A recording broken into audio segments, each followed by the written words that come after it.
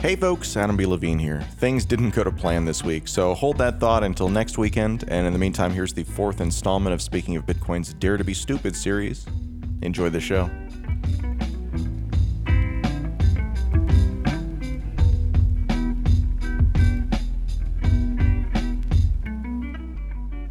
Hello there, I'm George Franklin, and I'm going to take a look at how even the best and brightest people can make truly stupid decisions and terrible predictions, and what we can learn from them. This is Dare to be Stupid. This time on Dare to be Stupid, the nonsense economics of Star Trek, or Utopia in a Vacuum. The last time I waxed nostalgic about Star Trek The Next Generation, I called out, and then forgave, its numerous predictive failures. Sure, it tended to make very simplistic predictions about the distant future, but it was all in the service of bringing us a more optimistic view of today and tomorrow. Well, enough feel-good bullshit. Dreamy sci-fi optimism is a greasy cheeseburger, and right now we're going to eat steak. Not just any steak, even. We're grilling up a sacred cow today. Star Trek The Next Generation, love it as I may, built its entire utopia on the basis of one single, utterly broken nonsense idea that renders all of its lofty stories about society and science and economics absolutely moot. The galaxy of replicators and warp speed works just fine as a feel-good story for the tots, but if Star Trek set out to be an allegory, a real thought-provoking challenge to our behavior, our beliefs, our way of life, then I'm sorry to say it failed miserably. Star Trek, and to keep things simple, I mean Star Trek The Next Generation, imagines a beautiful fantasy world of post-scarcity economics.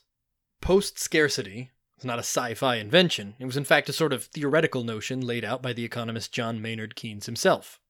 Keynes, like many philosophers from many disciplines, saw scarcity and the struggle for resources as the impetus behind most human behavior. He theorized that, if a truly scarcity-altering resource were discovered, all of society and human behavior would be shaken. I'll paraphrase the man himself. The love of money as a possession, not the love of money as a means to find enjoyment or security, rather just the hoarding accumulation of capital, would be recognized for what it is, a disgusting morbidity. This is to say that, if the scarcity of resources were to suddenly just end one day, all sorts of traditional practices and behaviors would lose all meaning, as the hoarding of wealth just becomes transparently awful. So what the hell does that mean? It means that, in a post-scarcity world like Star Trek, a man with lots of money suddenly looks less like a power broker or a kingmaker, and more like a guy from an episode of My Strange Addiction that can't achieve sexual satisfaction unless dead white guys on green paper are watching. The primordial insecurity of the entire human condition evaporates, and suddenly hoarding wealth doesn't project security, it projects hoarding. That is Keynes' post-scarcity, and it is the backbone of Star Trek. Post-scarcity people are different people. They're all unflappably noble space travelers, hungry for knowledge's own sake. Without the fear of where their next meal is coming from or how they're going to keep the lights on, the only thing they crave is self-improvement.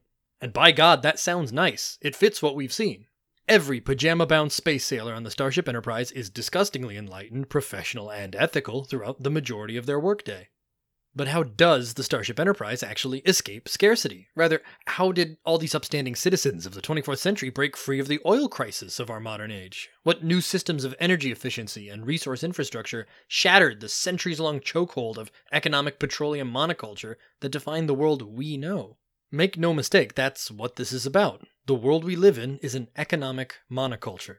The same way that the global population of adorable pug dogs are so inbred that the tens of thousands of them alive today have the genetic diversity of about 50 individuals. Or the fact that every banana you've ever eaten in your life has been a genetic clone from the exact same centuries-old tree. Our global economy is deformed and vulnerable after centuries of incest. It really is all about petroleum, and petroleum monoculture isn't just about gasoline. Petroleum refinement is the source of practically all commercial organic chemicals. Propane, butane, still from oil fields. Polymers and monomers that go into our plastics and composites, refined from oil fields. Numerous refined short-chain hydrocarbons in the food and medicine industry are derived from petroleum byproducts. Practically any chemical process or product you can think of has one foot in the oil rig's door. That is the monoculture. So many sectors of the global economy depend on constant and consistent petroleum flow that it is both a kingmaker and an Achilles heel for all of human society. It is the only leg that many industries have to stand on, and God help them if it falls over.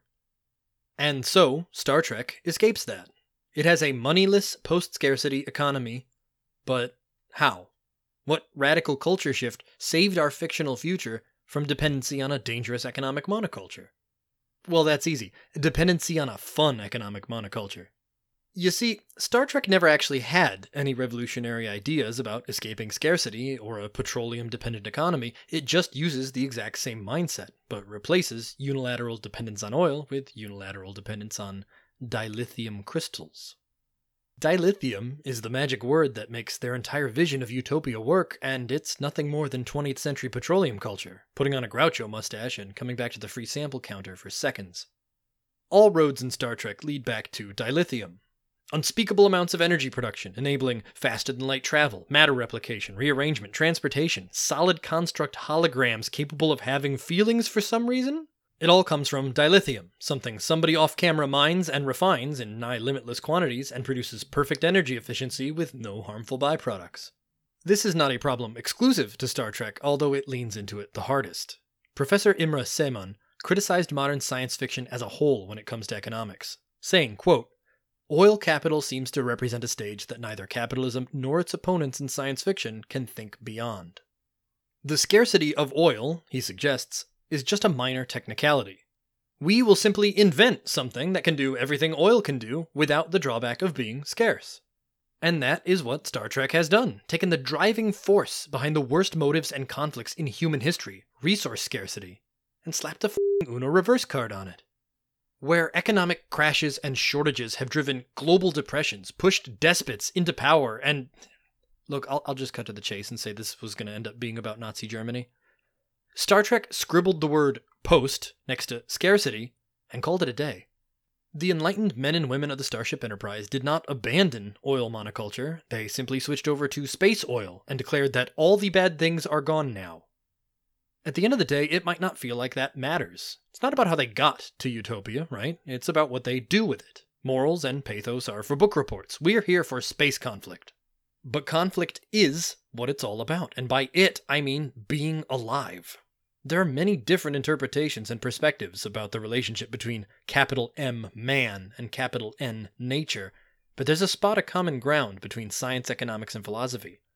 Conflict and insecurity motivate change and progress. Living things from their earliest and slimiest incarnations have been motivated by resources and security. How we balance our needs, our wants, our fears, and our desires are the fundamental components of how we make decisions and form biases. When Star Trek flipped that switch that said everything bad is gone and everyone's needs are met, it made all the primary colored grown-up onesie enthusiasts on board into something not quite human. God, I love Star Trek The Next Generation, absolutely to pieces. There's tremendous value in the stories and the adventures it takes us through, and there's plenty of charm to its stoic cast of characters. But we can't elevate things beyond criticism, much less a show that criticizes us right back. Star Trek says so many snappy and harsh things about people in our less enlightened times, yet it refuses to consider what makes us this way: scarcity and limitations. It doesn't imagine a world where those fundamental conflicts are ever solved, it just shows us a world where they cease to exist. And that's not a utopia anybody earned. If we're ever going to build a better society, we'll get there by grappling with our needs and fighting against our limits every step of the way. Probably not in our pajamas. Yay, thank you for listening. As always, I'd like to remind you that nearly all of my illustrious job titles come with the prefix armchair. If you're an expert and you're hearing me get something wrong, I'd like to hear about it.